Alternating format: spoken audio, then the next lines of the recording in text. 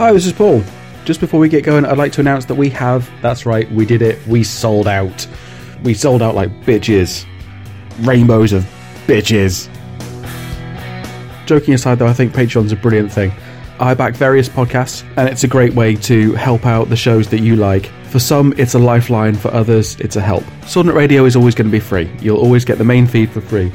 Sometimes, though, we'll have things that we put up in the Patreon feed just for Patreons. Because you're paying money, you might as well get something extra. But certainly when I contribute to Patreon, and I know a lot of people think the same, is that they're not looking for rewards and extra content and early access. What they're looking for is to help us out. So what we've done with our Patreon reward levels is set them at what various things cost in the city of Manchester, translated into dollars. So if you want to buy us a coffee, then get in at the $3 level. Yeah, coffee's expensive in Manchester. Hipsters everywhere. If you want to buy us a beer, get in at the $4 level.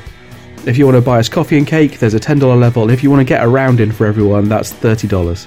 At every level you get a shout out on the show, and you'll get access to giveaways and prize draws as and when we hit various reward levels.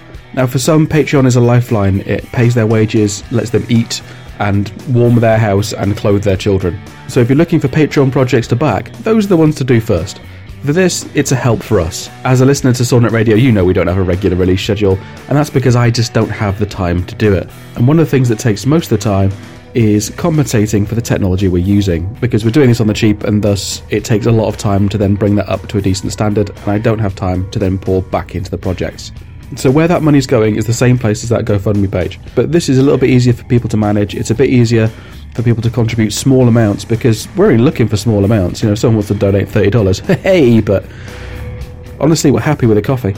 And having used the system for a long time, I'm more comfortable with it. All of the money that we raise is going to go into equipment. The biggest time drain is the fact that we record on lots of separate devices. So I want a Zoom H6 that's the same thing that Godsfall use, so that we can record everyone at the same time onto the same device, and it's all synced up and it's brilliant. And it saves me hours and hours of processing. I also want to upgrade my laptop.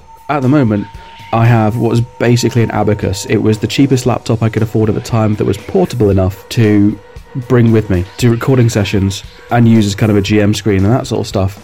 It's so damn slow, it takes literally days. So I want to upgrade the laptop and then cut that time down from days to hours. And so I'll free up time to do more editing for a start and have a much more regular release schedule. And also that will give me more time to work on the actual content, to get the edit better, to get the music synced up better, to put more sound effects in, and generally just up our game. Once we've got the laptop and the recorder, then we want better mics, and we want to start commissioning artwork and music and all sorts of stuff. Maybe even get our own goddamn website finally. So if you want to help us out, go on down to patreon.com and search for Swordnut Radio.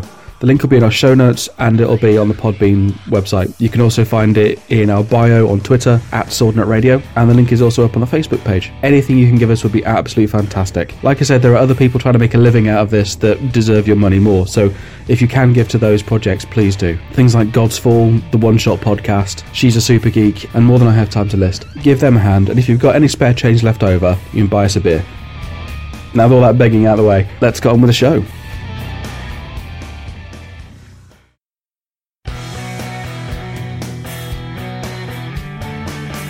Hi, welcome to Swordnut Radio. This week's episode is a useful stick. We finally got around to doing swords. We've been struggling to find a format that wasn't just me talking about swords for 2 hours straight, and I think we managed to find it by asking for questions from you, the Swordnutters, on Twitter. I could talk about swords for days and days and days, so if you've got more questions off the back of this, please do get in touch at swordnutradio@gmail.com. That's swordnutradio@gmail.com. or on Twitter @SwordnutRadio, or find us on Facebook, or send a carrier pigeon. Skywriting is also accepted. So enough waffle, let's get on with it.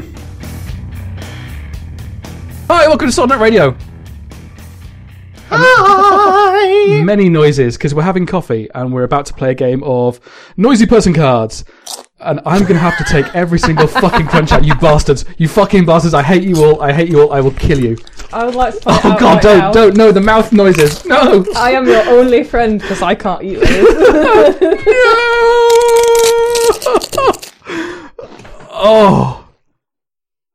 Oh, you bastard. I've been wanting to do that for so long. Okay. So, before I go insane and kill everybody, we're gonna do a little thing on swords and things. The reason we're just gonna do a little thing rather than a whole episode and videos and stuff like that is like because it's me. If I'm you fucking Oh no, my microphone fell off. I'm really sorry. it's a shambles already. I'm sorry, Paul. And I'm already slightly aroused from Dave sucking his thumb. Please don't hit me like you do when we're at work. Be so proud. He knows how to stop me doing that, doesn't he? He's like, you arouse me with that.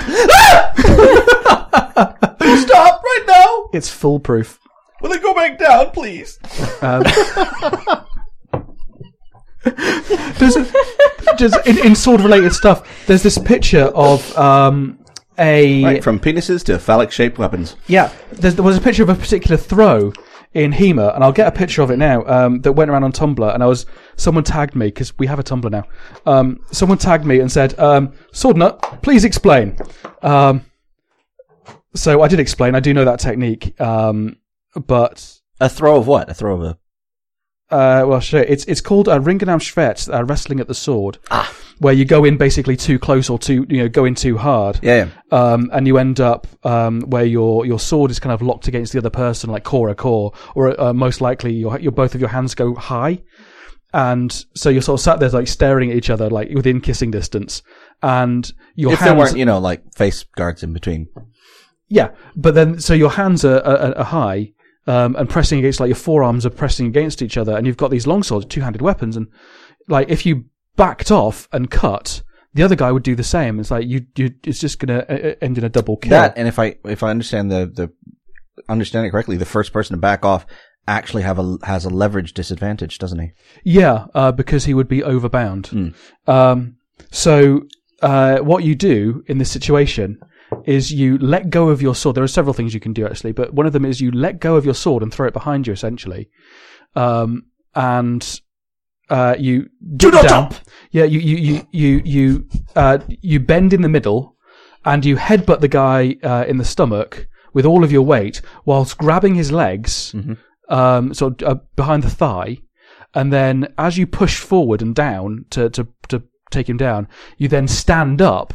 You're not trying to pick him up, but you stand up and you pivot him around his centre of gravity. Is this the picture of the medieval aggressive blowjob? Yeah.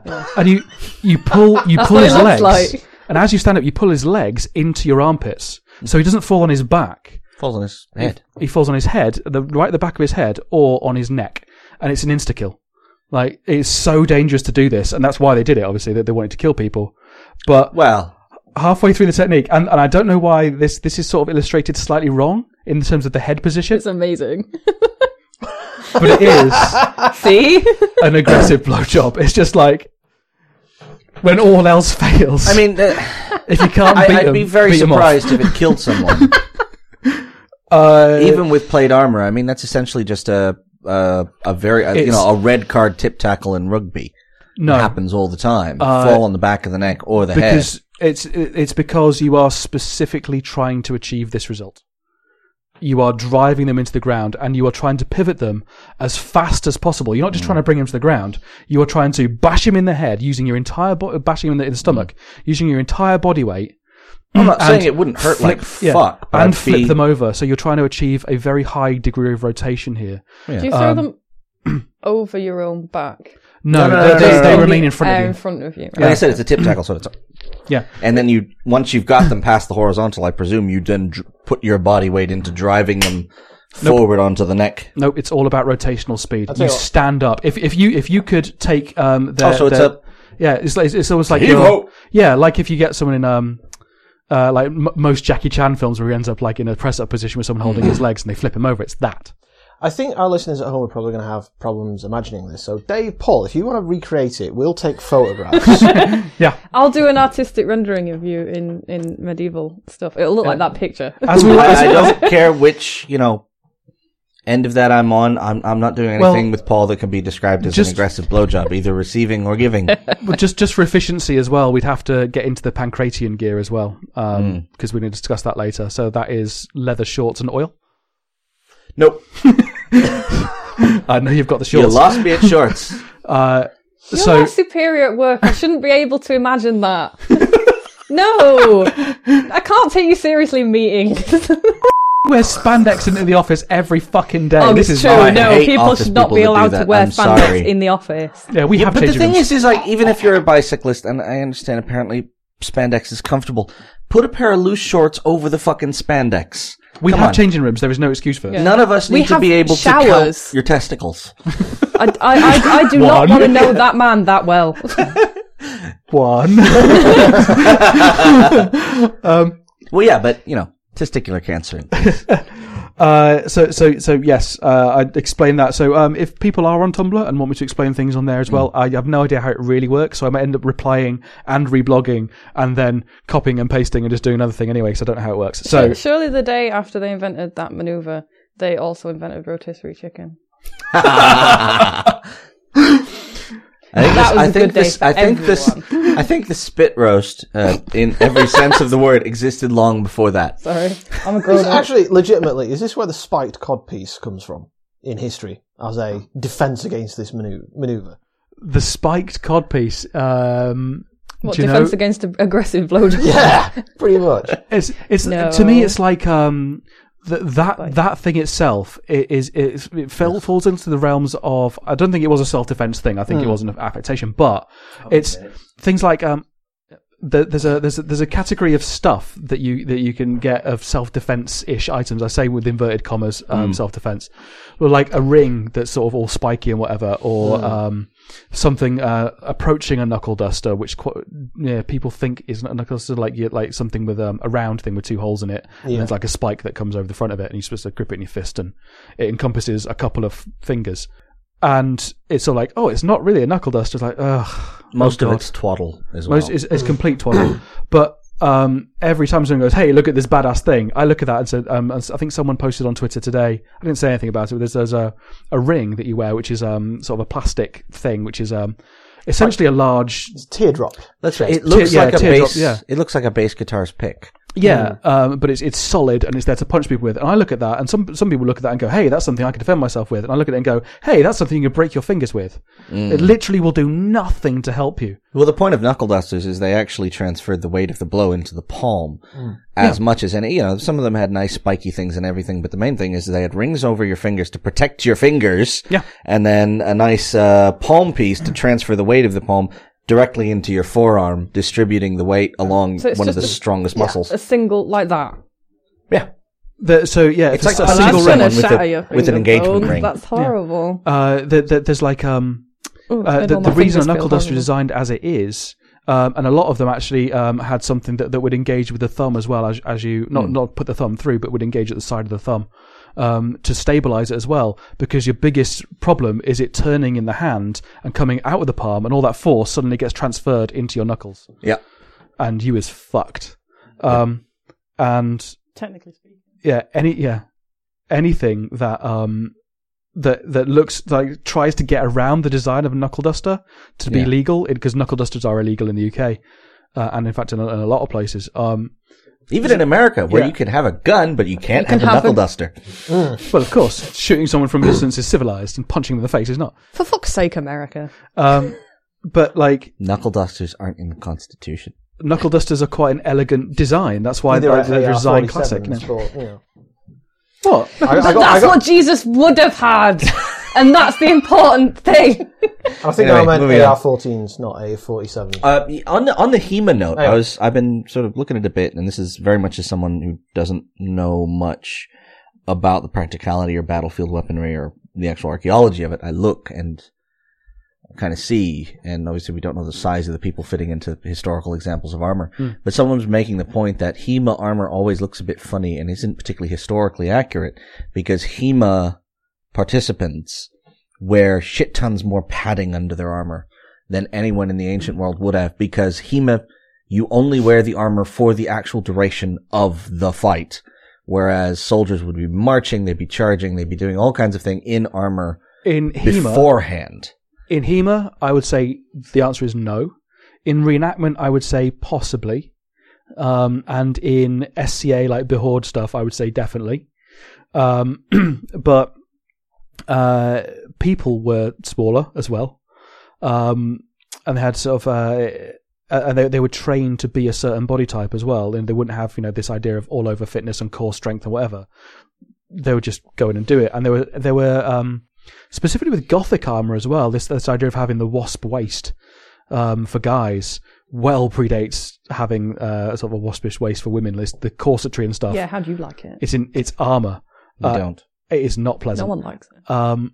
So there's more stuff to think about when you think about that context. In HEMA, there's very few people who do armored combat for two reasons. Firstly, it's fucking expensive because a HEMA person wants an accurate suit of armor, not a suit of armor that's just about good enough to look the part. He wants an accurate suit of armor because it's important to the verisimilitude of your interpretation of the manuscripts. Yeah. Does your armor allow this to happen? Is there this opening? What happens here? What happens there? And if it's just something that's kind of off the peg and near enough and whatever, is it going to behave like real armor would? No. So poor people's armor maybe inherited from Grandpappy who. We understand that there is error in our method, and so we wish to reduce that error as much as we can, while staying safe. But the problem is staying safe. In reenactment and SCA Behoard sort of stuff, like Battle of the Nations sort of stuff, the idea is to do different things. In reenactment, for example, it is to have a mock battle presented to the public that looks real enough, but is completely safe. So there's no attacking with the point. The defense is usually presented before the attack. So you say, hit my sword over here. Yeah, and I've done that. It's like professional wrestling. It's like we agree a point we need to get to, but we're going to improvise up to that point. Whoa, professional wrestling isn't real. You just blow my mind. Sorry. Yeah. Gravedigger. What? Huh? The Undertaker. Will I show my age if I say Hulk Hogan? No, he came back. He came back to I'm going to show my age Total Non-Stop Wrestling. even further. Oh! I need a 2x4. Where's my 2x4? I feel obligated to say, they took my dome! Oh, that was some good wrestling. Yeah, brother! So, Randy Savage was just amazing. The guy was a force of nature. Indeed, he was scripted to be a force of nature. What? Ultimate Warrior changed his name to Warrior. It's amazing. So in HEMA, what we're looking to do is try and find some accurate undergarments and stuff to strap it all into. I know I had a suit of armor. My arming jacket had 3 layers of material in it, and that was it. It was very, very lightly padded. Okay. And cost me 200 fucking quid. But also, if I didn't go for having authentic trousers all the time because they were expensive and would stretch to fuck. If you got wool trousers, proper wool hose, it's just going to stretch to fuck underneath your armor and rip to pieces. No matter what you do, it's accepted as being that. So to get around that, I wore jodhpurs because the seams are in the right places and stuff like that, so it doesn't rub all the time. Rather than period accurate shoes, I just went, do you know what? I'm not on a period accurate surface, so I will wear riding boots. And generally speaking, horse riding stuff is good for Under Armour. But those were all things that I would factor into my interpretation to say, well, this is an error I'm introducing, but for the sake of my sanity and comfort. So reenactment, for example, tends to have much more accurate undergarments as well because they're looking for authenticity. And a lot of the guys who have armor, not kicking the shit out of each other. Yeah, and so they're not trying to necessarily. They might, but where it happens, it's an accident. Yeah, I've had a Warhammer hook over the edge of my shield and get me in the elbow. Yeah, but no one intends to do it, and so it's like, yeah. But they might also be demonstrating these things to the public, and every person I've ever known who's worn a suit of armor and does reenactment has done the Arming of the Night show, has done that kind of like, this is how this works, and this is how I get armored. But then you've got the SCA and the Behoard stuff where it's like they're not really striving for historical accuracy and it's about beating the crap out of each other. But the really important distinction there is that they are doing full contact sparring, and so they need that padding to help and all that sort of stuff. That's absolutely fine. I'm not going to shit on what they're doing. They're just doing a different thing to what HEMA is doing. But what they do is not armoured fighting at all. Armoured fighting is about getting around the armour, not about beating it and trying to concuss the person underneath it. There are techniques that do that, but by far and away, if you have an edged or pointed weapon, the armour will defeat that weapon. Every time. If you thrust someone with a spear in the chest with armor, It's not going to do jack. That's the point of armor. you might push him back, maybe, but you will have blunted your spear or broken it. You want to go under his arms. You want to go into his groin. You want to go into the visor. You want to go under the back of the helmet, into the back of the knees, and all that sort of stuff. The places where the armor isn't, and so Get your poignard in his chainmail nice up into the chin. yeah. And people knew that at the time, and they tried to cover those gaps with chain. But you can't do much about the groin and back of leg region or whatever. If you put chain, they're called voiders. You can sew them to your armpits because you've got an encasing thing around it. But on your legs, like the back of your legs, you just can't. Your leg armor will slide all over the place, and you won't be able to bend your knee properly. And if you can't bend your knees, you can't fight. I get a t-shirt made up with "Bend your goddamn knees." That's how I teach. It's like 50 times a session. Bend your damn knees. T-shirt. Never do HEMA. So at the gym, no legs lock all the time. Yeah. Martial Arts 101. If anyone listening is a martial artist and wants one piece of advice from a lifelong martial artist, bend your fucking knees. If that doesn't solve the problem, then ask your sensei. Ask your teacher. I'm going to invent a style of martial arts that is reliant on having locked out knees. There is a style of kung fu called duck style kung fu. It's amazing. It is brilliant. I think I've found my martial art. It's about kicking people really, really hard in the shins. It's rule 35 of the internet. If rule 34 is there's porn of it, rule 35 is there is kung fu of it. So surely that's rule 1 of the internet. There is porn of it. So we cleared something up about armor there. The other thing that I'll say to people who are looking at fantasy stuff and looking at fantasy illustrations and people who might be drawing these things, the one thing that pisses me off is like, yeah, we get over the whole female armor thing. I know it's an art style, fine, whatever. I can even get over swords drawn with the quillons going the wrong way, curving towards the arm. I don't like it. But I can forgive it. And do you know what? Fine, it's a silly sword. Maybe they handle it in a certain way. It is pauldrons. The bits that go over the shoulders. We were talking about this. Pauldrons the other day. 9 times out of 10, looking at an illustration of fantasy armor, the pauldrons are constructed in such a way, if that person were to raise their arms, they'd knock themselves out. Or decapitate themselves. Spikes on armor as well. It's like, no, doesn't work. Don't do it. But I get it. I find the Lambton worm, all that sort of stuff. I get it. But dear God, the pauldrons, they're resulting in self-decapitation. Literally, all I have to do is fake a good strong hit at your head. You'll raise your arms to defend yourself, and see, I'd say just with all, I mean, there is so much wild variation in actual battlefield weapons that were designed for some sort of bizarre niche to counter some bizarre niche of armor and tactics. Just look at real weapons. There are billions of real functional battlefield weapons that have every cool, bizarre shape you could pop. Some shapes are so weird we have no idea how the fuck they were used. Yeah, absolutely. Yeah. Just use real weaponry, please, dear God. There are still 2 forms of arrow, or 2 forms of arrowhead from the 14th century that were used for a long time, but now nobody understands what they are for. And we can't find out because it was never documented. Or we were waiting for someone to illustrate it in the past, and we'll find this document or whatever.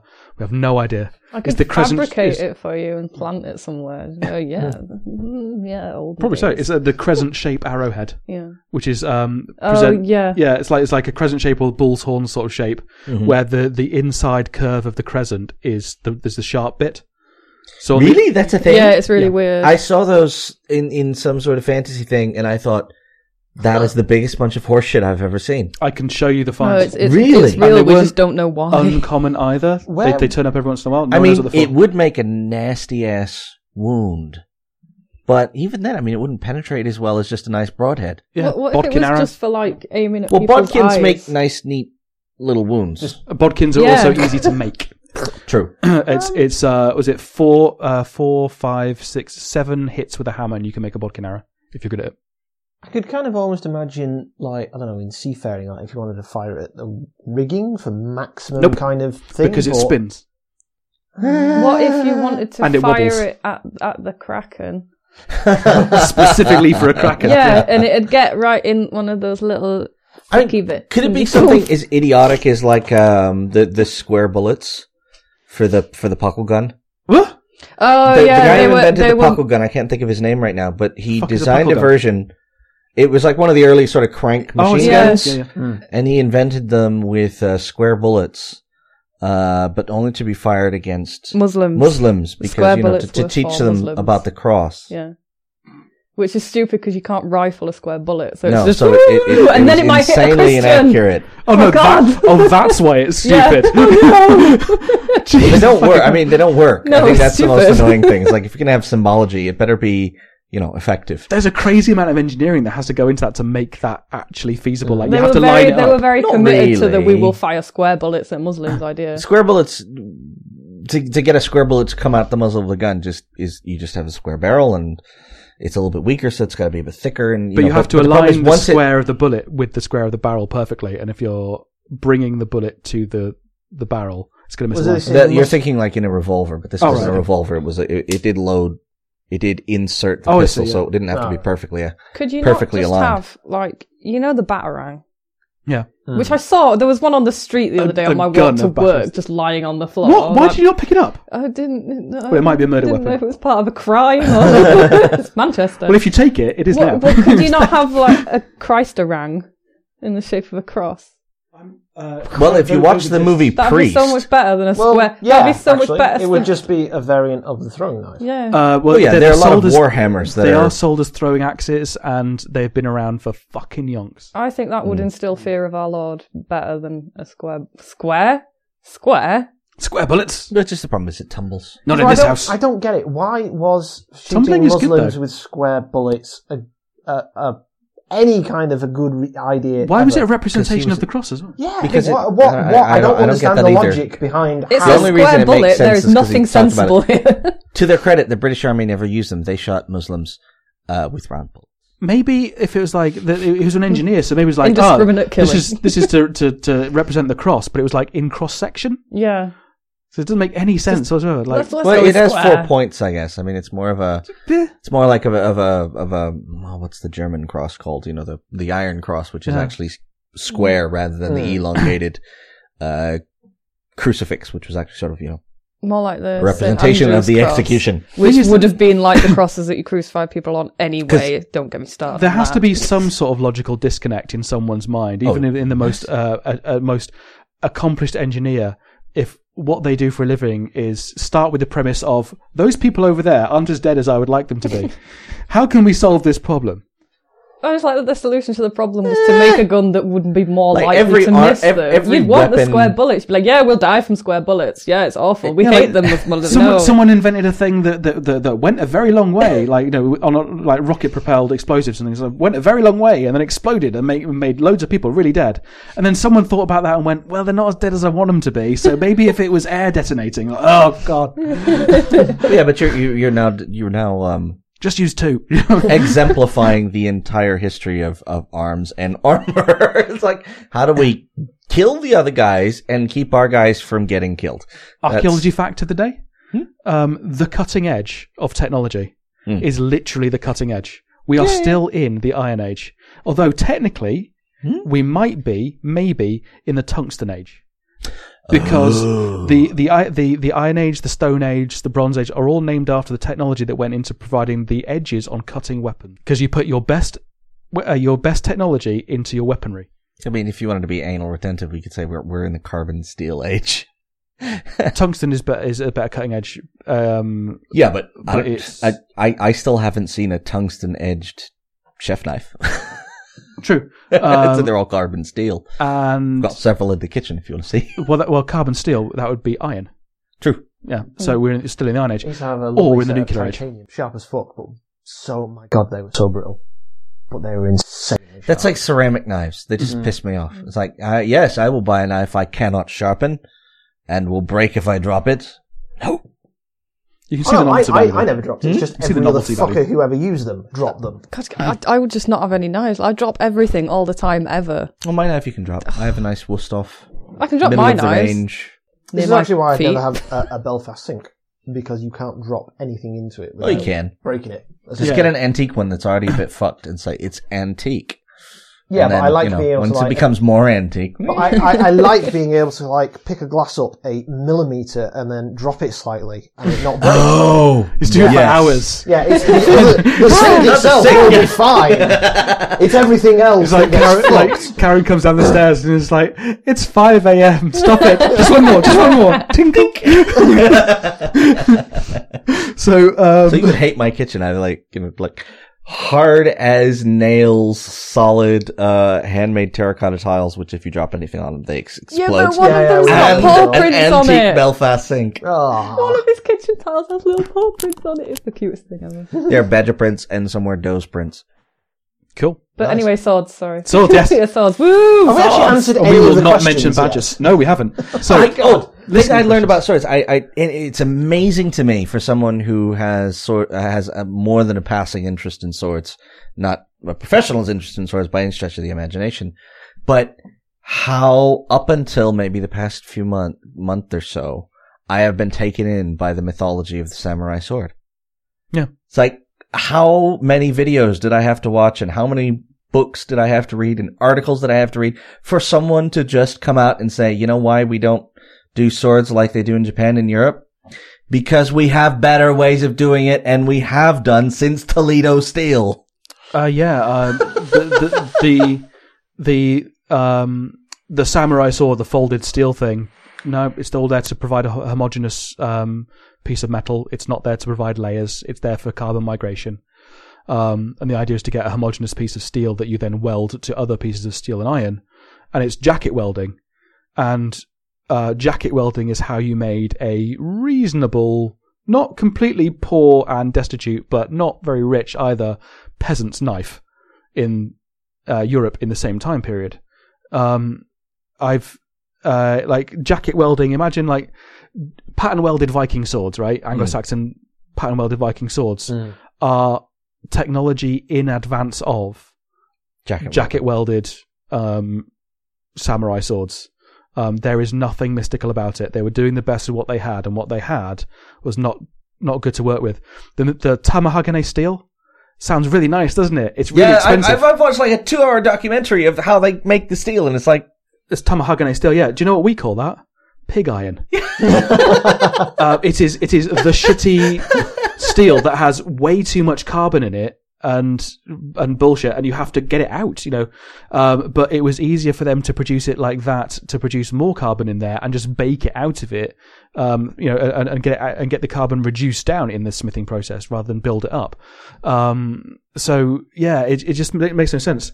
But they mythologized it. They mythologized it effectively for themselves, so they stopped the advance of technology because they attached it to Shinto and they attached it to their religion, and they had loads of religious metaphors for the purity of the sword and the purity of the soul and all that kind of things. A lot of martial arts, though. A lot of martial arts from the East, specifically from Japan, but in some cases from China as well. I don't know a lot about things like Filipino stuff and sort of East Asian martial arts like that, but I do know about Japanese and Chinese arts, having studied quite a few of them. And to look someone in the eye and they're teaching you Shaolin Kung Fu, literally like inverted commas Shaolin Kung Fu, and I'm sitting there going, this is modern, and it doesn't work, because I've literally I've come out of an Aikido class where they taught me something that doesn't quite work, because I just came out of a jiu-jitsu class where they showed me the thing that really does work. Yeah.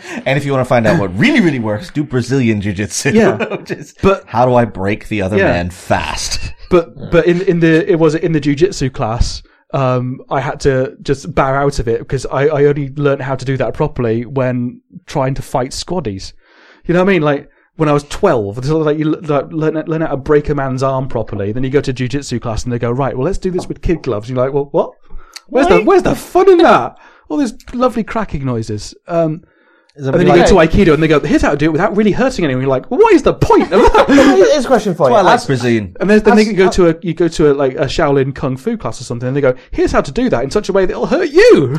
Here's a question then. As a martial art, is it fundamentally broke if it is no longer being practiced as a honest to God, I am trying to kill the other person martial art technique? Yes. If that is a Well, it depends on the context of what you're trying to achieve. In the sense of like, yes. If you're doing it as an art form, do whatever the fuck you want. Yeah, dear God. Yeah. If Well, you don't enjoy pretend- it, or if it's exercise, or if it's a spiritual discipline, knock yourself out. Do all of them. But if you want to kill someone, and that's your point, is it is a military martial art, someone in the world is using it. So you want to find out what the SAS are doing, find out what the Israelis are doing, find out what the SEALs are doing, which is pretty much what the SAS are doing and the Israelis are doing. They all pretty much do the same thing, but when it's commercialized and brought out, people have to add more to it. Because you imagine you're training squaddies; they are not the brightest of folks. Sorry, guys. You know I love you, but the many thousands of squaddies that listen to Sword Note.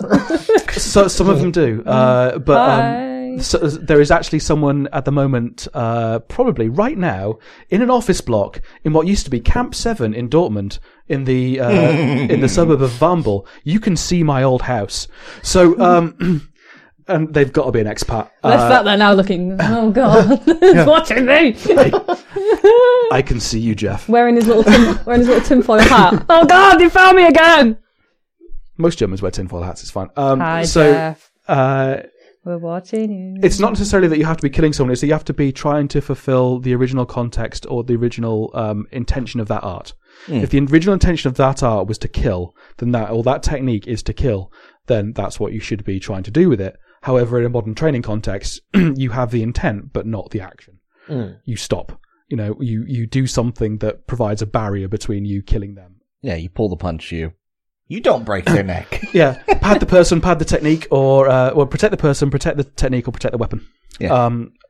So we triangulate, we call it in HEMA. We do all three of those at different times. To stop from killing each other. Yeah. Although sometimes it still happens. I've been limping for about 6 months now because one of my students did the right thing. I tried to throw him. He fell onto my knee sideways. Yeah. It's like, I loved doing judo, but it is a martial art, as it is an art form. It's a sport. Yeah, it's a sport. You do not you're trying to score points, you're trying to do things. And they actually sort of, when new techniques infiltrate from the world of wrestling or things, they ban them because they work really well, but they're not. So it was a sport. It was like boxing. Boxing is not street fighting. Boxing is very. I think that's what the point I was trying to get at. If you are doing it as a sport and and it's not being used at least somewhere as a honest to God competitive, this one person, even if they're not trying to kill them, if they're just, trying to like incapacitate the other person as effectively as possible, is it broken as a martial art? Because surely you get to the stage where you're downplaying things in it that would be great because it's an art. The simulation aspect has to bow to the safety aspect. Yeah, exactly. I guess we're talking about, it's like if we're going to take martial art literal, as in its literal sense, a military martial art. The art of Mars, Yeah. I guess yes. Otherwise, are you saying, is it a sport? That's fine. If you're saying if it's a martial art in terms of the military thing, then almost nothing is a martial art other than what is currently being done. Field artillery. That's what I was saying. It's like, you're talking about. Good point. Gunnery and field artillery are far more martial arts than, karate ever will be. Well, definitely. Yes. Well, but karate you do specifically. but even like, karate's always been kind of broken, but there are physical combat methods that are taught by actual militaries who are actually used mainly by special forces, really, because they're the only ones that actually get close enough to employ them. My dad always called it bricky. It's the art of picking up the nearest heavy object and hitting them with it. If that happens to be their own leg, that's fine. Or another motherfucker. But I think it in terms of modern martial arts, things like that, it's not that I get shirty about people who are claiming something and saying, oh, this is it's like with fencing, for example, like sport fencing. What I do is fencing. Because it's like Olympic fencing. Yeah, but the difference, Olympic fencing is the word fence comes from defense. So the art of defense, the art of fence. It's the same word. So that I would call what I do fencing, but just longsword fencing. But Olympic fencing is no longer martial. It is a game of tag. It's very, very sportive. Rapier and poignard. No, it's not even rapier and poignard. It is. I did it. It's rapier and poignard. No, it's not. This is what. Let me rephrase that. That's what they call it. This is what irritates me so much about modern fencing, sport fencing, is that the people who teach it teach wrong things about its history, so that you think it's trying to simulate no, they never said that. Trying to yeah. Well, they let you put it together in your head. They call it sword fighting for a start. The thing that is in your hand is not a fucking sword. If you are doing Olympic fencing, you are holding a car aerial attached to a really weird sort of plastic grip. That is what I loved about the pointy grip in particular is you had like 2 trigger finger attachments, so you had just the tiniest fine control on the tip. Yeah. And it's that's great. Like, you're never going to land any sort of force holding a poignard like that. Yeah, that is. It is specifically for electronic contact. Yeah, that is for electric tag. That is what that game is, and it's brilliant if you understand it as electric tag. It's not sword fighting. There's no fighting element of it. If you get too close to your opponent, you can't headbutt them and kick them in the groin, take their weapon off them, and beat them in the face with it. I would watch that because I can totally do that. I don't care. They call something a saber. Like, it didn't even evolve from the military saber. It evolved from practice stuff and going like, this is how you would practice. Well, for one thing, it's straight. Yeah, it's taking very, very late, already sportive styles of sort of military saber to a more sportive, competitive sort of saber type thing, and then making that even safer, and then making that even safer. So its connection to sword fighting is so unbelievably removed, but they're still advertised as sword fighting lessons. And then, you have like Bond movies where they pretend to actually be trying to kill each other with them. Fucking foils, yeah. What are you going to do?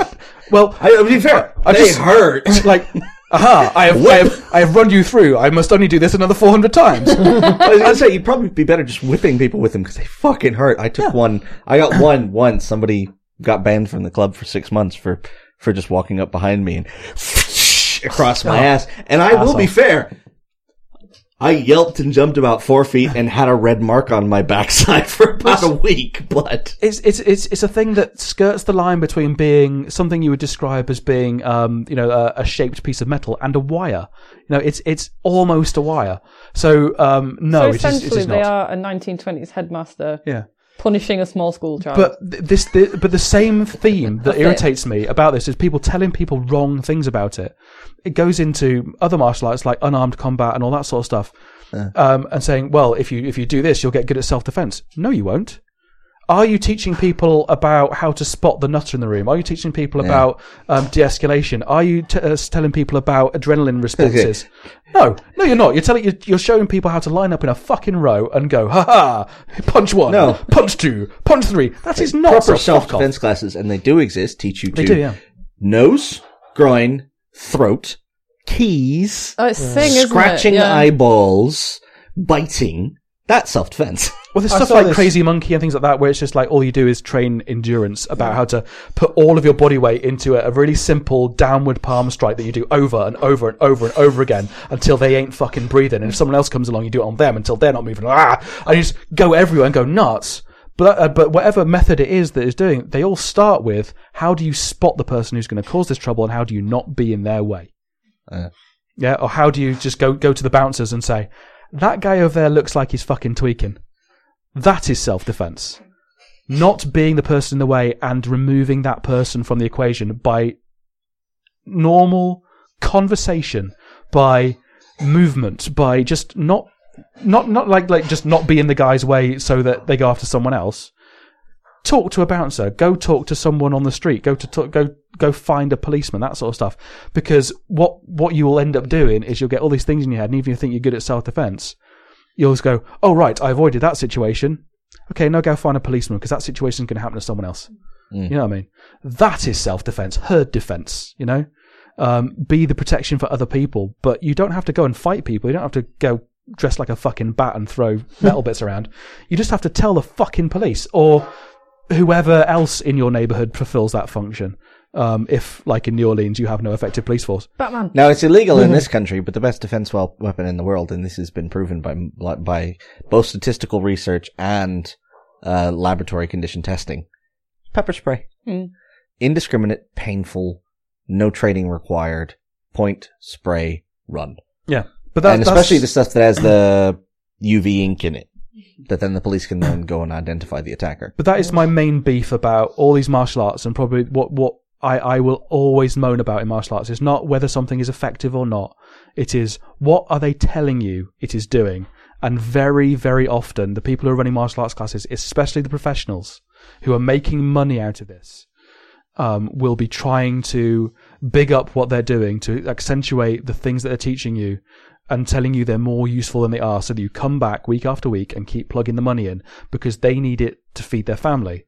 And everyone, let's face it, you don't need any more excuse than it's fucking cool. Yeah. Exactly. If you like it's fucking fun. That is the reason to do it. I haven't spent 10 years, more than 10 years now, learning how to throw a sword around because I think it'd be useful when the zombie apocalypse happens. I do it because I love it. Yeah. Because swords are fucking cool. I didn't do, before that, 10 years of every martial art I could get my hands on. Again, more than 10 years. 15 years maybe, apart from that. I started when I was 8. Don't get me wrong. I'm still having my daughter, to be honest, either sex of my child doing Krav Maga. Yeah. But I would like to learn Krav Maga. And like people who say, and I think probably the worst offender is, and to be fair, there's probably martial arts instructors here going, oh, if you're offended, you're part of the fucking problem. If you're one of the people who don't do this, then you know who you are and you're great. If you get offended by what I'm saying, you're part of the problem. Quit. Do the world a favour. Go be a fucking accountant. Is where people say, "Oh, this will give you confidence."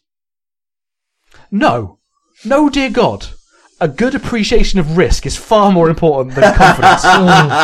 Okay, it's like for all of our listeners out there, I was giving Paul a funny look at the beginning of that statement. Yeah, now I get it. In a way, confidence does give you a bit of a shield because you walk taller and all that sort of stuff. You seem a bit. But to be having fair, so much confidence that you walk blindly into a death-like situation is just fucking stupid. I can't drive that 18-wheeler, but I'm confident. It's like if you want confidence, exercise and running and weightlifting will give you a healthy confidence. Improv will give you confidence. If it's the kind of confidence that will make you walk into a knife fight with nothing. Do you know what that's the wrong kind of confidence. Do you know what would give me the confidence to walk into a knife fight? A gun. No, not even a gun. Because you never know. Jams happen. The confidence to go into a knife fight, I would probably need field artillery and several kilometres distance. You said jam and my brain immediately thought the stuff you put onto it. What do you mean jam? This Why are you having toast? Jam, raspberry. It's a bastard. No, he didn't say the bastards, but he should have. Before I started doing lessons with you, greatest scene in cinema. Yeah, when I was doing look. Yeah, because the camera comes in and he goes raspberry. Nobody gives me raspberry, and the camera's coming in on Dark Helmet, and Colonel Sanders is right next to him. And as the camera comes in, Dark Helmet puts his hand on Colonel Sanders' chest to move him aside, and he looks down all confused, then looks up, looks at the camera, and goes, "Oh," and moves out of the way. It was so good. I didn't notice that. You watch it 400 times. Anyway. It was the first VHS cassette I ever bought. What I was going to say was, before I started training with you and I was going out to the study group out in Manchester, there was a guy there who had been specialising in doing knife fighting for about 10, 15 years. And he was giving... no.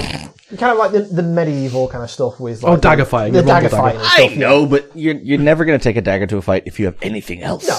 Well, anyway, so... Actually... Some people might not have anything else, Dave. God. Sorry. I'm going to let you finish, but... Yeah.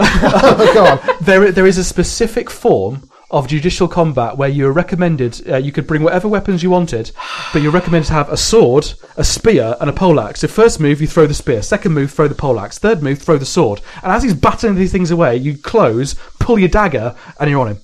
That was beautiful. That's the first time I've ever seen a man mansplain to another man. I have literally never seen that before. Booyah. Sorry, go on. Yeah. Also, bullshit. Just because it's in a manuscript doesn't mean it works. It's in 2 different manuscripts, so...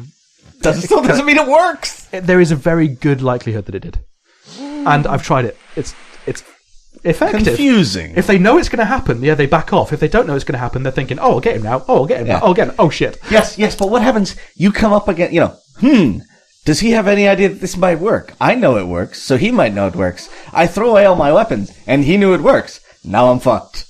Yeah, it's kind of all in. Yeah. There's another one that involves unscrewing the pommel of your sword and throwing it at him.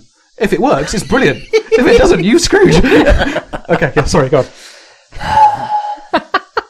And another thing. This is kind of like the manuscripts that showed you how to perform turn scythe fighting into a martial art. Bear in mind, we've established that blowjobs are a good way to end a fight in this, so it either works or it doesn't. It depends if you're the giver or the receiver in that situation, as to whether it's good. Are you saying that you wouldn't reciprocate? That's like the basic law. You selfish bitch! I don't have a dick! You can get one. Come on, cunnilingus and fellatio are both blowjobs. Okay, if you want to categorise it like that, yes, but I don't really want to end a fight with... I was going to say, as opposed to other ways to end fight, which is, usually results in one of you being dead. As a married man, I'd like to say it's the best way to end a fight.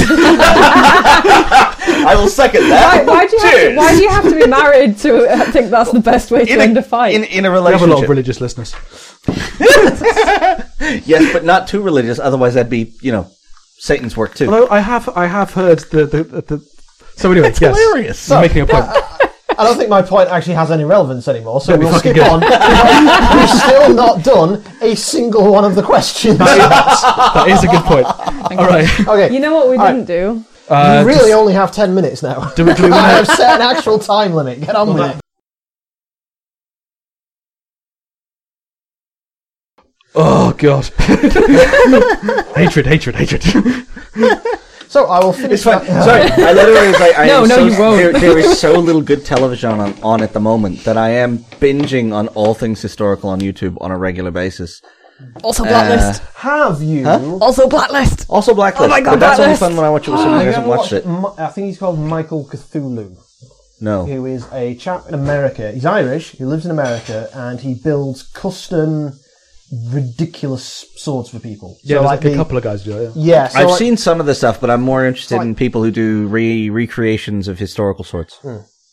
He's really fun though, stuff. because he's really interesting the way he explains it, and he's got a good presence, and it's just the stuff he makes is ridiculous and it's fun. But Let's put it this way: I watched a video where someone made a chain sword.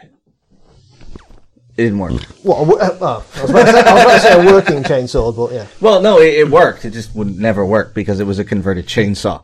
The highest quality replica weaponry, as in definite replica of existing surviving things, is Todd's stuff. Stuff belonging to Todd. He does amazing weaponry. He doesn't do swords every once in a while because no one can afford his swords. So he does lots of daggers. He does crossbows. His crossbows are exquisite. Utterly exquisite. Like £800 crossbow with like bone and ivory inlay. You mean 800 cost or 800 pound pull? Pull. That would be stupid. It's normally £2 a pound. £2 a pound. £2 a pound. That's what he generally goes on for undecorated crossbows. It's about £2 a pound. Why would you want to decorate a crossbow? I mean, because they are insanely nice. Just like I know, but I'm one of those people. I want something ugly that is designed to kill people. Oh yeah. I don't like pretty swords. It's like apparently one of the biggest companies that still makes proper Toledo steel. They use modern methods, but it is proper high carbon Toledo steel, and it's all hand forged and hand finished. The vast majority of this shit is so gaudy, it's fucking awful. And I'm like, I want an ugly killing machine. Can I dispel your high carbon steel thing? Why not? High carbon, very high carbon steel obviously is useless, but like yes. it's the thing in there. So the steel that is used in very, very, very high quality swords is called EN45. I think the standard name has changed since I knew what it was. What's and it is the same steel that you use in car leaf springs. Yeah. Highly flexible. And it is just hard enough to hold an edge for a bit. Common as fuck. So like people go about, the quality of the steel. It's like, yeah, it's really high quality steel, high quality mono steel or whatever. Yeah, it is very high quality, but that doesn't mean it's rare or hard to get hold of or expensive. EN45 is common as shit. It's just a lot of work to get it into a decent sword shape, and that's what you're paying for. But the actual material itself, that's what I figured. Yeah. Because my only experience with things like that is actually sort of perhaps even more sort of relevant to cutting edges than sort of sword fightings, because I use a lot of professional grade chef's knives, some of which cost fuck tons. Some of which have killed men. No, but they've killed a lot of fish. Which are like men, but wetter. They smell funny. And sort of the balance between light enough to be easy to use, hard enough to hold an edge, but soft enough to be, actually sharpenable. Is a really personal balance, and it is, massively. The first blade I ever owned was a it was too soft. It was too soft to be sharpened. It just won't take an edge. But I still have it because it's sentimental. Is a little folding knife that I stole from a market in Germany with a friend of mine. It was like, let's nick something. Let's also get knives. Right, 2 birds, 1 stone. So like as kids, like tiny kids as well, just go and steal these things. Then we went and bought some shurikens, and as a 11-year-old kid, someone offered me a Kalashnikov. So in Germany, yeah. The treadle marks can get fucking nuts. You'd be surprised. I in my lifetime have been offered an Uzi. Yeah. Me. How come no one ever offers me amazing person weapons in that the I can kill world? people with? I think the only thing this was all based around the fact that I was talking about the fact that I'd recently bought an airsoft. And I like them because you can shoot people without killing them. And they just thought, I know, would you like to buy an illegal Uzi? Because that's the same thing. What am I doing wrong in my life that no one's ever walked up to me and said, excuse me, miss, would you like to buy an Uzi? You're doing something right. I've been offered one illegal firearm in my life. And it was just some sort of 44 Magnum revolver. I think it's the lack of facial hair. Possibly. It's also you might just have better friends. Let's get to... friends with you guys. Let's get to some questions. Timer, going. Right. Go. Okay. So the first one that we're going to have is... And now we know when the zombie apocalypse comes, we can take the leaf springs out of cars and turn them into swords. Except they've been heat treated the wrong way. So there was actually a guy who is a Viking reenactor who thought, oh, yeah, I'll do that, and actually got a leaf spring. So it starts at EN45, and then they heat treat it so that it becomes this spring. So he thought, oh, I'll just get a car leaf spring. And he did that, and he just sort of like bent it back into shape or whatever, because it takes a set. And he just cut out a sword shape from it, essentially, and ground it down a little bit. And they called him Ivar Bendysword, was his Viking name. And he was absolutely unbeatable ever, or from anyone at all, because whenever you hit his sword, it would just go boing, and your sword would rebound on it. Because he was expecting it. It's fine. But your sword would just like fly out of your hand. So basically, this is a martial art that everyone missed. Yeah. It's very close to the Scottish martial art. Fuck you! From Jay Draper. Hi, Jay. Jay, I'd like to plug his podcast called City of Steel, which is a Dresden Files RPG set in Sheffield in the modern day. Sheffield! So you talking about doing Star Trek and shit. We should do Dresden Files. What's the Megatron? What's the Megatron? Or the Metatron, or so like it's a. There's like it talks about sewers or something, and there's something like there's something in Sheffield where there's like an entrance straight to all the like sewers and stuff like that. It's like near the middle of town. I don't know. It's just a reference I feel like I don't get. But they're talking about like roads and things and going out to the just outside the city and stuff. And I'm thinking I've driven on that road and that's kind of cool. I have no idea what that is though. They almost sounds a bit like Stephen King's It. That's where a sound lives. I think they almost went to Penistone as well. Peterstown. You can't call it that, but I can because I'm from there. That's our word. Our word. You can't have it. So, yes, everyone in America, with your silly name towns, there is a place in Britain called Penistown, but we call it Penistone. There are a lot, there's a town called Drunk in Wales. So, Jay asks, what's the most irritating or pressing or irritating thing about sword fights as shown in films and TV? It's not related to sword fights in films and TV RPGs, but it goes in. So it is though, because when everyone to keep this in the 10 minutes, it's going to have one thing, and you can't repeat. So, what is the most irritating thing for you, Billy, about sword fights in film and TV? Stupid swords. The reference I give is the remake of Conan, because I think actually the original Conan film, his sword is pretty Which is the two-hand broadsword, isn't it? It's a bastard sword. No, it's the one that he... it's a really short hand and a half. Like and it's also, it has this stupidly large hilt on it, and it's just all kind of like ornamental and crap. I think the idea is that the body he gets it off is an Atlantean, and they're larger, so it's a single-handed sword for an Atlantean. But it's for him, it's like a hand and a half. But nonetheless, any of these films of that kind of ilk, where they just have these ridiculously ornate swords, which again is just stupid and impractical, and I don't made of like materials that are too soft and all that sort of stuff, and are too heavy. Yeah. Oh, you've got a gold sword, excellent.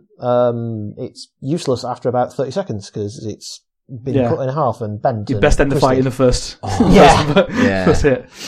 Sword fights in movies where they stand so far away from each other that no blow could result in a hit.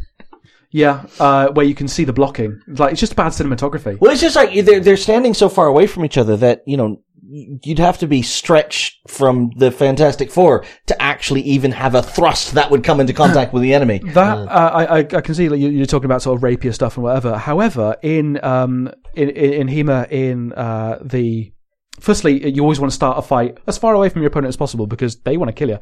But there is a specific sort of, what do you call it, strategy or concept in longsword fighting called Zufechten. It is both an absolute measure of distance. It is, or the threshold of it is the distance by which if you were both to take a big step forward, like plant your front foot, take a big step forward with your back foot, and strike out as far as you possibly can, that the tips of your swords would just about be brushing each other's thumbs. So there's the maximum, the maximum distance whereby, like, if something happens, you could potentially be at risk. Outside of Zufechten, if someone does something, both of you do something, nothing could possibly happen. So the word Zufechten means to the fight. Okay? So as you're going to the fight. So you make all of your decisions outside of that, and you go in and you just go, right, this is my strategy, I'm going in, bam. If it doesn't work, you get out or you do something else. And once you are past Zufechten, so everything from a million miles away to this threshold is Zufechten, and then everything within that is called the Krieg, the war, and you'd best be doing something spectacular or you is dead. And you will know what that distance is because it is baked into your brain. You understand this distance, and I get people to walk towards each other. It helps if there's eye contact as well, but it doesn't have to be. And they walk towards each other, and there is a moment. See, this is the threshold for us is about 6 inches behind me, because that would be Silver's time of hand and body. But the Zufechten is something like when you're walking down the street, right? You will walk down the street, and if you will start to feel a little bit more anxious when people cross into this sort of area in front of you. Maybe the hackles on your neck rise. Maybe sort of you feel a little bit tense in your stomach or across your shoulders, something like that. Just a little tiny thing that happens all the time. Like every moment of every day when you're walking through a crowded place happens all the time. But when you notice it is when you're walking home at 4 a.m. Yes, absolutely. And it is the exact point at which if someone walking towards you with free range of motion was not to start walking around you at that point, it's around about 4 or 5 meters. Okay. Well, if you aren't carrying a weapon, it's about 4 meters. But your brain will adjust for people carrying things in their hands, so it's further away if they're carrying a stick or something like that. And you'll start to feel a little bit uncomfortable, and they will move around you at that point because you practice this every moment of every day. And the reason is, it's not about where they are in relation to you. It's about how much threat they are presenting at that particular time. At Zufechten, both of you have to do something. 2 choices have to be made to go in. The next little phase that you go through, the little thing you'll feel is where only one of you need move for contact to happen. The time of hand, body, and foot. The next one is like they only need to move their upper body and torso. They can reach out and just smack you in the face. The next one is where they don't even need to move their body. It's the time of hand. They can just hit you. And the distance by which someone could lay. And the third is Glaswegian hello. Yeah. Well, the last of these stages, that actually gets quite dense as you go in. And the last of these stages, which is something that will make people instantly break out in nervous laughter in my class, it's so uncomfortable, is when you stand at the distance by which you could lay your elbow upon their chest. It is the distance by which you would only consciously let people with whom you are physically intimate. This kind of distance. That kind of distance. Hello. Hi, Dave. I thought we had something, Dave. That was just beautiful. Tease. That was like a great romance novel. So those things, and this so that's that point there. It's not necessarily bad, but it's in fights in films that they don't understand that concept. But what they're doing is poor blocking. But it's not that it's wrong necessarily. The exercise you did with that one was actually very interesting because you put someone across the other side of the room, you start walking towards them, you go, say at which points you start to feel uncomfortable, and move a bit closer in, say again. Their face will twitch before they say it. Yeah, and then you repeat the thing, and you go, right, this time I'm going to put on an aggressive body manner, and all of a sudden all the distances just get increased by about double. And then you put a sword in their hand, and it gets tripled, and it's just every single step of the way your and body then you just put on twitches. Put on a sort of submissive body posture and all that sort of stuff, and you can get within killing distance. Yeah, but I have anxiety, so 3 miles. I can do it. There's all this stuff. Yeah. Or the next stuff, like you don't tilt your head to the side because you're listening. You tilt your head to the side because you're showing you're not a threat. You're showing a kill shot. And so if someone's like, why do you think I always wear scarves? Yeah. So if you want to calm someone down or whatever and show them that you're listening to them and you're understanding what they're saying, you're sympathizing with them, whatever, and you're tilting your head because you've learned that that's a good body language thing to do. You're not showing them your ear, you're showing them your neck. So that's what you're doing. So if you're not showing them your neck, just, sort of like, move aside the material on your jacket or something like that, and just move it slightly. Show them a bit more your neck. And that's how you know who you're talking to doesn't have a deep inset fear of vampires. Yeah. I constantly smell of garlic anyway. Sorry. I was going to say, the amount of garlic running around in my bloodstream. That chicken would have stopped a vampire. It was amazing. Kate, irritating things about sword fights in movies and films. Historical inaccuracies, oh my god. Such as? I'm an archaeologist, all of them. All of them ever. Yeah. So my fantasy's so much better. It's like, it looks a bit stupid, but at least I don't know for a fact that it's bullshit. I can't sit there and go, no, that was not, no. Yeah. Well, that's your 10 minutes. We got through one question. I think it's best that I don't answer what irritates me about that. I just have a last one that's got to be mentioned. Sword fights that last way too fucking long. Yeah. They can do, but generally no. Generally no. And I'll just put in there that this isn't, by far and away, this isn't the thing that irritates me about sword fights in films, but it's the thing I notice more often than not for just about every fucking thing that's ever involved a long sword, is that at some point, the hero sword will be taken away and the stunt sword will be put in place. And the stunt sword is a fucking hand and a half because it looks just about right enough, but you look at it, it's a different fucking sword. Anyway. It probably irritates you as much as it irritates me when in every movie, every writer acts like a silencer actually makes a gun silent. We discussed this at length last night. It was very, very. You know what does make a gun silent now? Or near enough silent? It?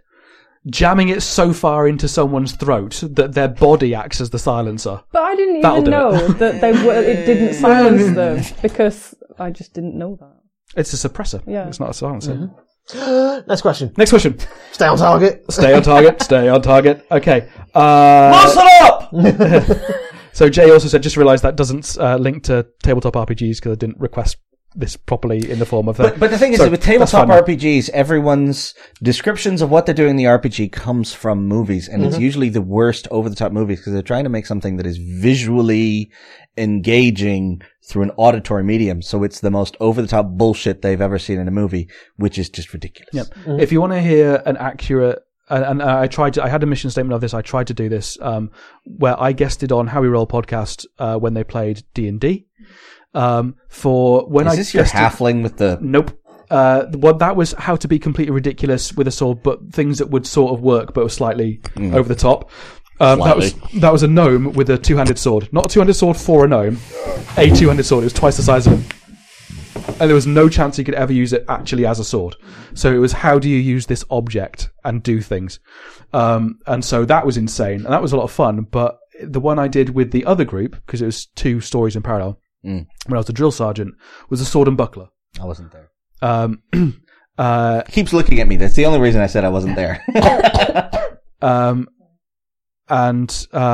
usually with a sword and buckler, a single-handed sword and a buckler, and there's one combat scene in it right at the end where like I go outside and I go, my intention was to sacrifice the character, but it was like, no, we need you for another like 20 minutes, so like dive back into the building thing, and I was just and I rolled really high. I rolled a crit, and it just was like, I think it was a skill challenge as well, so I could just do what I wanted. So I rolled really high, skill challenge, get the sword and buckler out, and I described how I would take apart multiple opponents with a sword and buckler, but how I would do it. within the context of what was going on, and someone had weapons and someone didn't, all that sort of stuff. And every single technique in that, I had thought out in my head. I'd already thought out well in advance of that a sequence of moves I could do and bring to light. And it's all about using the buckler, using the sword, using your head, using your legs, using your elbows, everything like that, moving back, moving forward, you're moving around people, keep cutting, keep slashing, smacking people, whatever works. And every technique in that is something that I've learned in HEMA. If you want to hear that, go to howwerollpodcast.com. Indeed, and listen to it is the D&D sessions. What was the name of the campaign? Fuck knows. Did we have one? There is one. I don't listen to my own podcast. I just edit the video and post it on YouTube. Yeah. But it's the episodes where I'm speaking in a very, very bad Northern Irish accent and insulting people all the time, rather than the one where I'm. So it's Private Space Waste. Best part of you dribbled down your mother's leg. That was nowhere near the things. I haven't practiced that accent, but not the one where I'm going, "Hey, up! Yeah. How are you doing?" Which is actually how I used to talk. Next question. Right. That's one that was actually Jay's repeated his thing in a different way that makes it more relevant, so we're not going to answer that one because that's more relevant. How would you approach combat with varying swords and styles? For example, rapier versus longsword or small sword versus broadsword, etc. If you wanted to make that interesting, my short answer is, in 5e, it's done. Because combat is, in all RPGs, combat is abstracted out. So your chance to hit with a rapier versus chance to hit with a longsword is the same, assuming you have the same proficiencies. And it doesn't mean that you're using a rapier in the same way that you would use a longsword. If you're using a longsword, you're covering the line and going in and sort of overbinding and doing various things. If you're using a rapier, then you might be finding the sword on the way in or gaining the sword on the way in, and then you might use a bit of an offset, and then you go around the sword and just close off angles like that. But you're not trying to use the rapier like a longsword. So, no, not at all. Yeah, and you assume that if you're fighting different weapon styles, different weapons, then you understand how to do that. Yeah, interestingly, the rapier versus longsword, I have done this. I teach both styles. The rapier versus longsword is interesting because the rapier is much quicker. The longsword is much more damaging, but still very quick, really quick. The weight difference between the two is not large. You're talking maybe half a kilo in it. Half a kilo is significant when you're talking swords. Yeah, half, but then the one that's slightly heavier you're wielding with two hands. Yeah, the one that's slightly lighter you're wielding with one. Okay. Now, I have seen this happen. I have done this. Now, the rapier, you have to be much more considered. You have to let the other person come to you, and you simply force them to attack in certain ways. This is something called invitation, which no one ever covers in RPGs. No, or people who don't understand swordplay really intimately don't get this, and it's so cool to invite someone. And that is saying, I'm going to do this, throw these sorts of shapes so that you attack in a particular way, which is exactly the way I want you to, so that I can counter that technique. So the very crude way of doing it is to sort of like stick your elbow out of guard or something like that, or put your hands a bit further forward and go, come on. Much better way of doing it is to position yourself in such a way that they have to move, and as they move, you do a particular thing, which means to keep themselves alive, they must do a particular thing in response, so that you do the counter to that. That's rapier fighting, counter to counter to counter to counter. It's called cavazione, if you're interested. And so you would invite the longsworder to come in and make a cut. And you would probably defend yourself weakly or something, or you back off, whatever, and you're encouraging them to do something slightly ill-advised, to chase you a little bit too much, because people do that, to overcook it slightly. We're not talking about going, throwing a big sword and going, I have to follow through with this big cut because it's so heavy, but just to overcook it slightly so that you can come in, sword point into the forearm, disable the arm, comes out, up into the throat. Yeah. And by allowing people a freedom to describe the actions that are going on and say, you're allowed to do more than one thing. It's just, this is the result. You can have one result per round, or per attack, but you can do more than one movement.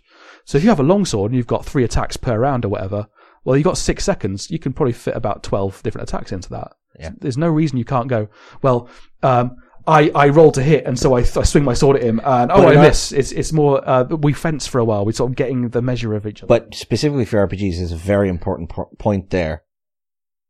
It's really bad, and it drives me nuts when people do this.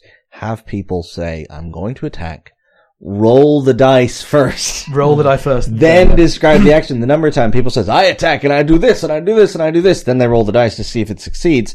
No. Yep. Because the sequence of events will be completely different depending upon the roll of the dice. If you roll a crit, you're fucking Jackie Chan with a sword. You know, you are the martial artist of martial artists. Or you're lucky. Yeah. Or you're lucky, or it goes amazing, or whatever. However you want to flavor. Or your opponent screws it up. Yeah, it doesn't have to come from you. However you want to flavor that. But you always need to be rolling the dice first. Someone else's sword falls out the sky. Yeah, and then describe what happens. You know, if you are a dinky wizard with a knife up against, you know, a master swordsman, and you roll really well, it'll be he, you know, didn't notice a rock on the floor and stumbles, and he just falls in front of me, and I just stab him in the back lots of times, because I don't know what I'm doing with a sword, because I'm a wizard, and I can stabby, and I just get lucky, and that's the situation that allows me to do that. If you're the master swordsman and they're the ogre, you have to describe where you're hitting, but that's the most important thing to me about situations like that, is you roll the dice and describe the result narratively, and if you've watched a lot of sword fighting by pros or watched a lot about swords, it just makes your roleplay that much better. Now, obviously I teach single combat rather than massed combat, and that's different. But to be fair, isn't all RPG combat single combat? You don't, because the melee, the movie melee never happens in real life. That is formation fighting or one-on-one. I would like to address in this point is that you're seeing if someone is damaged and then seeing how much they are damaged. You are not necessarily saying if you hit them and you cause this damage with your weapon. I always tell my students, first thing, when you go into sparring, remember, this is a sword fight. That means it's a fight where you happen to be holding a sword. You don't have to end it with the sword. You don't have to end it with yours. You don't have to do that. You can, if it's within the rules, you can pick up the nearest chair and brain them with it, or whatever. Or get them to fall over and break their neck or whatever. That's fine. That's okay. There's also the Welsh martial art of Llap Goch, which involves having 14 of your friends pile onto them. So naked with raging erections. Oh no. Can't be bothered with that. With a pint in one hand and rarebit in the other. No funny business going on here. A Saturday night in Wales. Swansea. Yeah, the Mumbles Mile. When the farmers come to town. How about this? Just to open up the possibilities, and as the GM, you would have to just be like, yeah, we'll rule of cool this, and we'll go. You do understand that this doesn't actually take up your reaction or whatever. It's like, okay, I'm the bard who can't really fight or whatever, but I roll a crit. Like, am I just going to pull out something amazing in character, whatever? Like, but that breaks character. So I've got my rapier. I don't really know what to do with it. And I'm like, and so I'm backing off, and I fall over. And the guy hesitates for a second, and then goes in, going, aha, I've got you easily. And he completely lowers his guard, and my friend the barbarian over there just turns around, spins around, and cuts his head off with an axe without breaking stride. To be fair, it's not something I've considered. Yeah, you don't roll for the damage of the axe. You roll for the damage of the rapier or whatever, but like, the GM has told you rolled a crit, you rolled enough damage to kill him, tell me how it happens. It doesn't have to be you. And like, someone's like sword falling out of the sky, why the fuck not? Why, or, it's like, if you don't know what you're doing with the rapier, you back off, sort of making some sort of nonsensical and elaborate weaving of the rapier to try and scare him off. He's not fooled. He steps forward, but you've distracted enough to where you can take the rapier, flip a stool under his feet. He falls forward, smacks his head on the nearest table, and you laugh at him and run away. Yeah. Or, if you're Owen, you take a piss in his face. My opponent approaches me sort of safe in the knowledge in my helplessness and of an easy kill. He draws back his sword, and then his eyes glass over as he's hit by a descending turtle dropped by an eagle. If you're a cleric, that would be amazing. You could just have nature cleric or something. You just have bizarre animals come in and like... And then you have the continuing adventures of Oliver the Turtle. Yes. I kind of like, actually saying that, I kind of like the idea of them approaching me. You tell this whole thing, you've tripped over, you're on the ground, you've fumbled your weapon, they're hovering over you, and at that very moment, they suddenly have a cardiac arrest and fall over dead at your feet. And it's just like, oh, right, okay. You tell the joke from Monty Python that kills at 300 paces. The weaponized joke.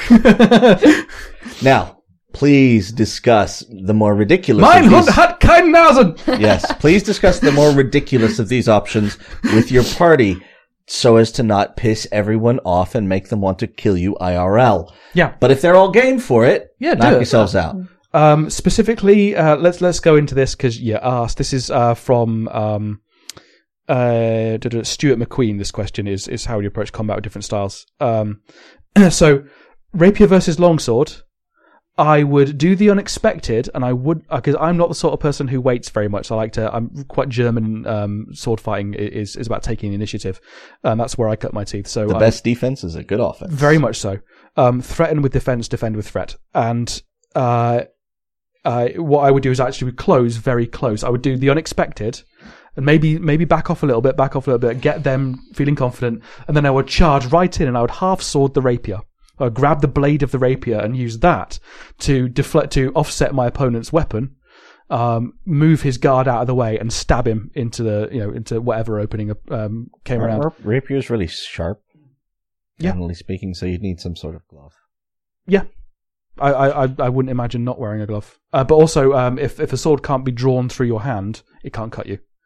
Curved swords already have a natural draw to them, so they will cut you. But a straight blade, if you've got enough friction on it, isn't going to cut you. I have pulled a adult man out of a chair, grasping with him holding the hilt and me holding the blade of a sharp falchion, with no glove.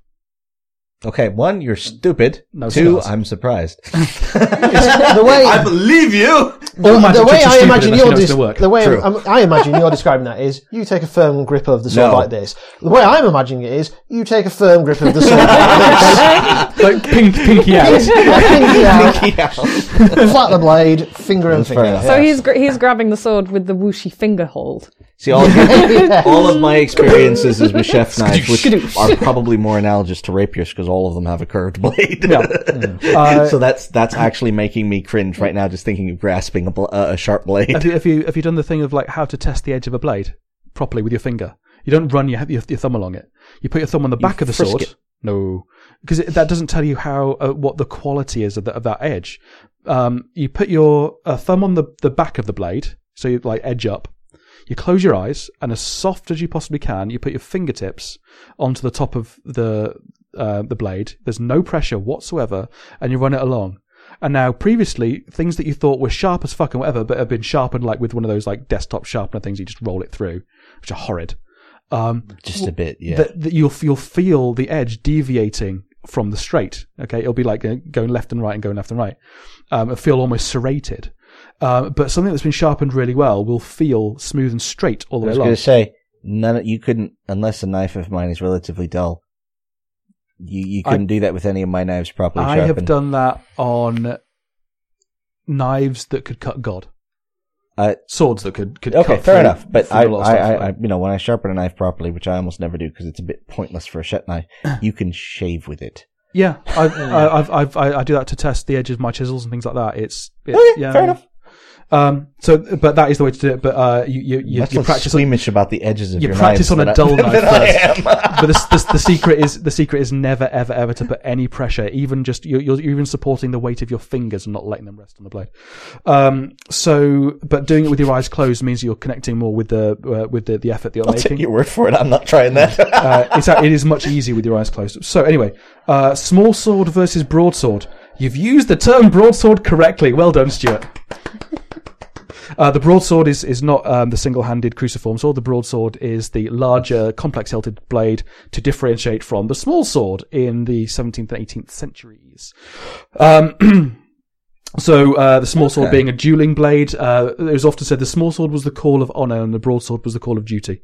So the military versus the dueling. Small sword, I mean, we're talking completely in Pirates of the Caribbean.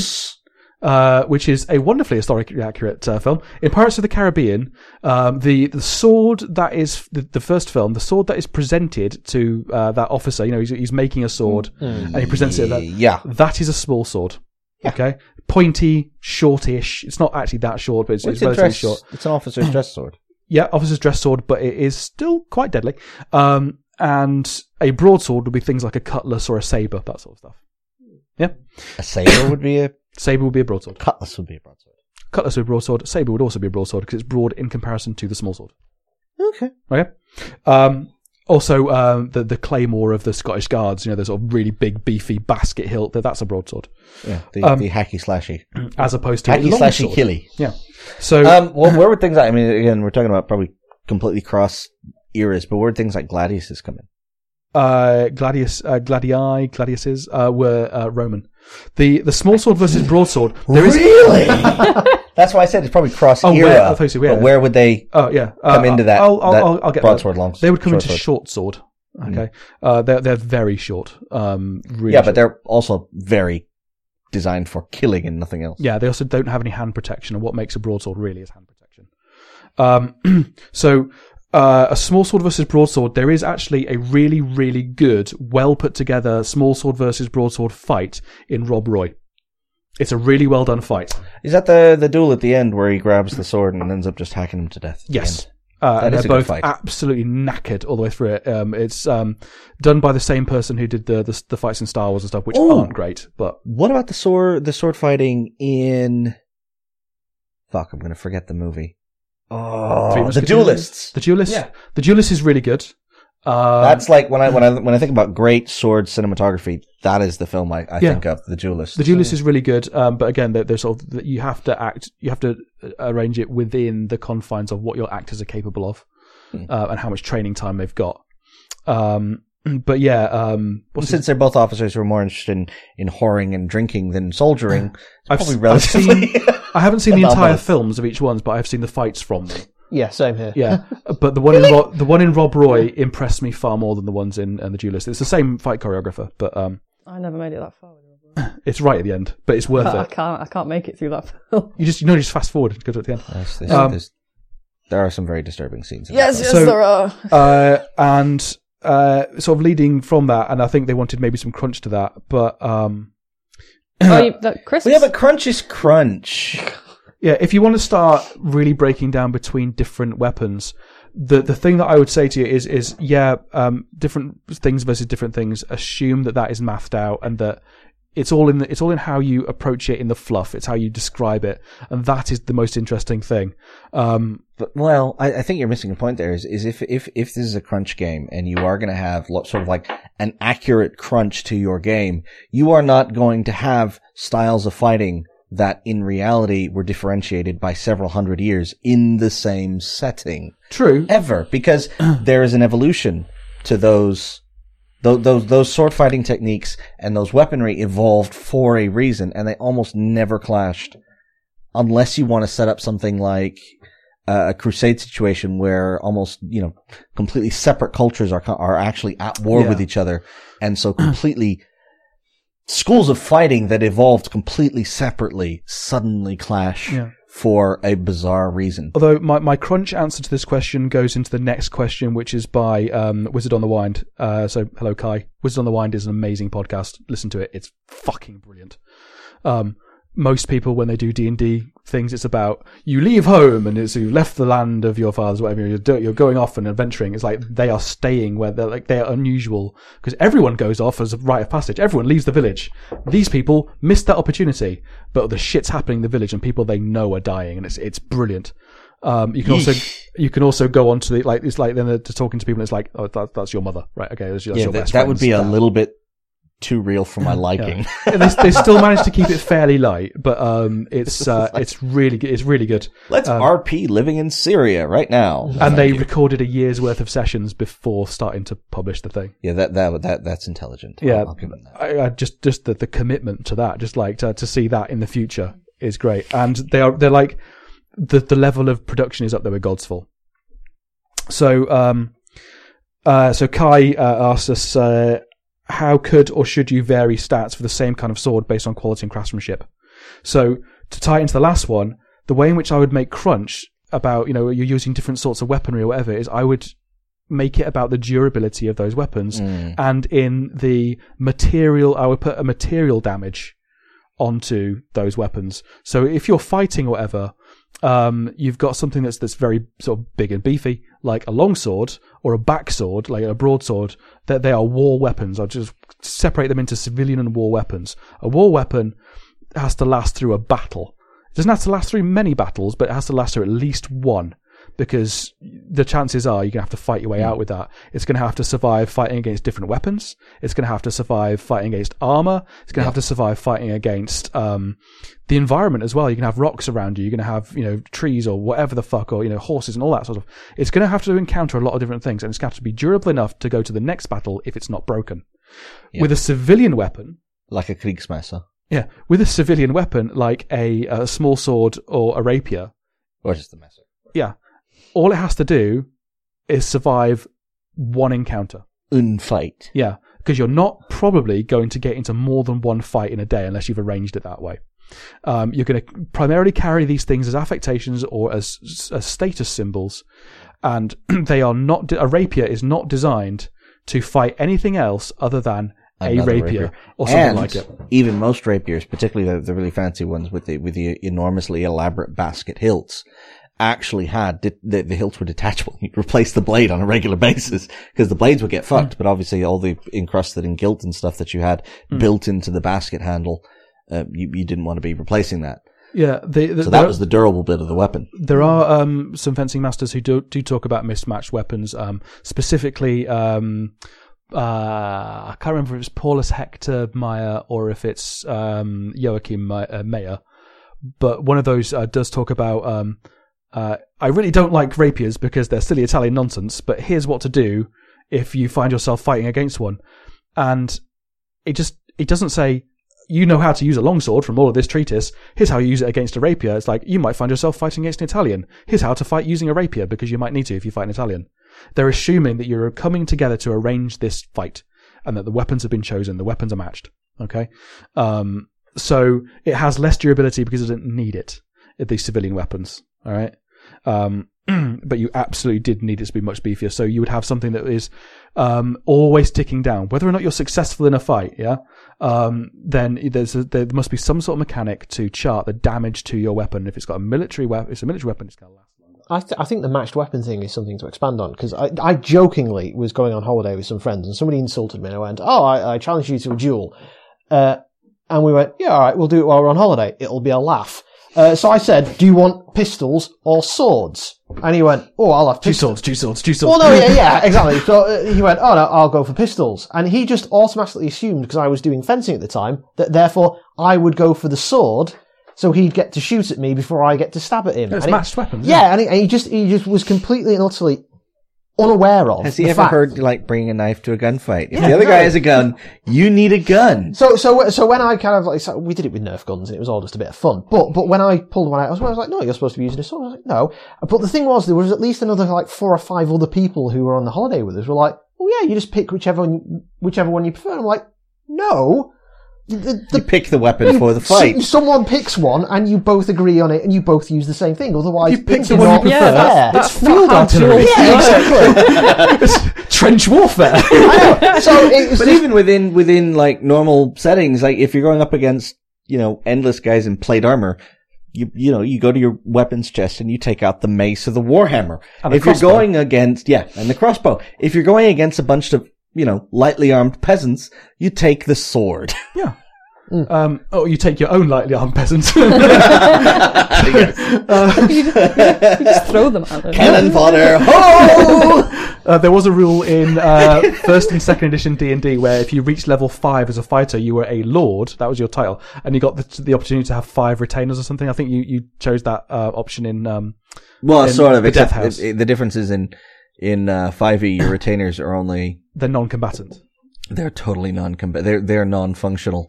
They keep you primped and proper, and they keep your horse all nicely brushed. You can have or your war peg if you're a dwarf. Except... But yeah, that's how I would approach that. I am a noble dwarf, so my dwarf has a German accent and only slips into the Scottish when he's fucking pissed off. Stop advertising. We've advertised how we roll enough. Sorry. How would we vary the stats for the same kind of sword based on quality and craftsmanship? You wouldn't. 5e already has that kind of the +1 for a masterwork. Well, with D&D, it's magic and all that shit. Well, they have the masterwork stuff, where it's like if it's really, really well made, it gives you that extra. I think the only way you really need to vary that is if it's just a usable sword, then it's what the stats in the book are. If it's something special because you found it in a magical chest, then you add some pluses on it. If it's something that you found in a cave that's been rusting for the last 20 years, then you knock a couple of points off it and say, it might break or something. I would do Well, that. I'd say If as a GM, if I'm going to give, then I can just give. If I'm going to take, I have to give as well. Yeah. But the way I would do exactly that thing is I wouldn't give bonuses for something being a masterwork or whatever. Maybe that +1 to hit. Okay, fine. Because it's a better balanced or some such shit. You assume that most swords are okay, and so they fit into that general category. But what I would do is I would say you get the choice of this being a bullshit, railway sleeper of a sword. So you get a -2 to hit, but you get a +4 to damage. Because it's a great big lump. Yeah, it's really ill balanced, but it'll go in and it might not cut butter, but it will shatter the table it's on. You know what I mean? So if you're going to take something away, give something back for crap stuff, because what we've found from all of our role playing is that things being good and awesome and optimal and great is okay, but then you forget about it. Things being crap is always entertaining. Stuff breaking and having flaws and working with limitations and always compensating for this piece of shit thing you've got is brilliant. If it's just the case of I have a gun that always jams, well, that's not interesting. But it's I have this thing that I have to pray to it, or this, or it's talking back at me now. Yeah, 40k plasma pistol is a perfect example. I would love kills everything. Unless it overheats, in which case it's a grenade. I would love to have in 40k pray to the machine spirit like I always do for the guns or whatever, and then one of them talks back. What do you mean? You don't like firing bullets? It's I've got a sore throat this week. Leave me alone. I said that I actually know which bit of a pistol's a throat.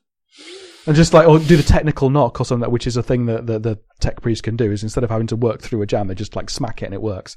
And so you do the technical knock and it goes, "Oh, you bitch." Well, just for now. Buy me dinner first. You don't even know my safe word. I think the most disturbing one is if you smack it to fix it and it just goes, "Harder, daddy." Better than mine, because I was just going to go, you slap it and it goes, sploosh. Thank you, sir, may I have another? No, every time you reload it, thank you, sir, may I have another? Thank you, sir, may I have another? So if you really must, I was just going to say, just as an easy, if you really must fluff good and bad weapons and stat them, I mean, for swords, it's got to be balance. Yeah, despite the fact that there are advantages to, front-weighted weapons, and there are advantages to having a sharper edge is often the way that people will talk about a masterwork weapon. It's really sharp. It's not. No. The primary thing that you use on a sword of any kind, virtually any kind, I'll caveat that, most European swords, is the point. The point is the thing that does the killing. The edge gets you in and out of trouble and causes injury. The point is what kills people. So, well, if you work 3 feet of the point into someone and then wiggle it around a bit, that'll do him. I mean, certainly in periods where people are wearing armor, which is almost every... Nope. Unarmored as well. Sword in the face. Almost every technique in German sword play ends with a sword in the face or the chest. The idea is to impale them. It's not to cut bits off them, it's to impale them. You don't know how they're going to react if you slice them across the arm. You know exactly how they're going to react if you put your sword through their eye. Dueling. Yes. Because in a battlefield situation, the last thing you want is your sword stuck in somebody else's chest. True. But I will carry everything I say. So what I do is not battlefield art. It is dueling art. Anyway. So that's all of the questions? Oh, good, and it only took about an hour and a half to do a 10-minute set of questions. Jesus Christ. 10 minutes. Should we do 10 seconds of silence then, and then some clicks, and then we'll play Noisy Person cards for an hour? 10 seconds of silence, so do I need to set a 20 timer? minutes. Because it's not going to be 10 seconds. Fuck up. Okay, so, ready?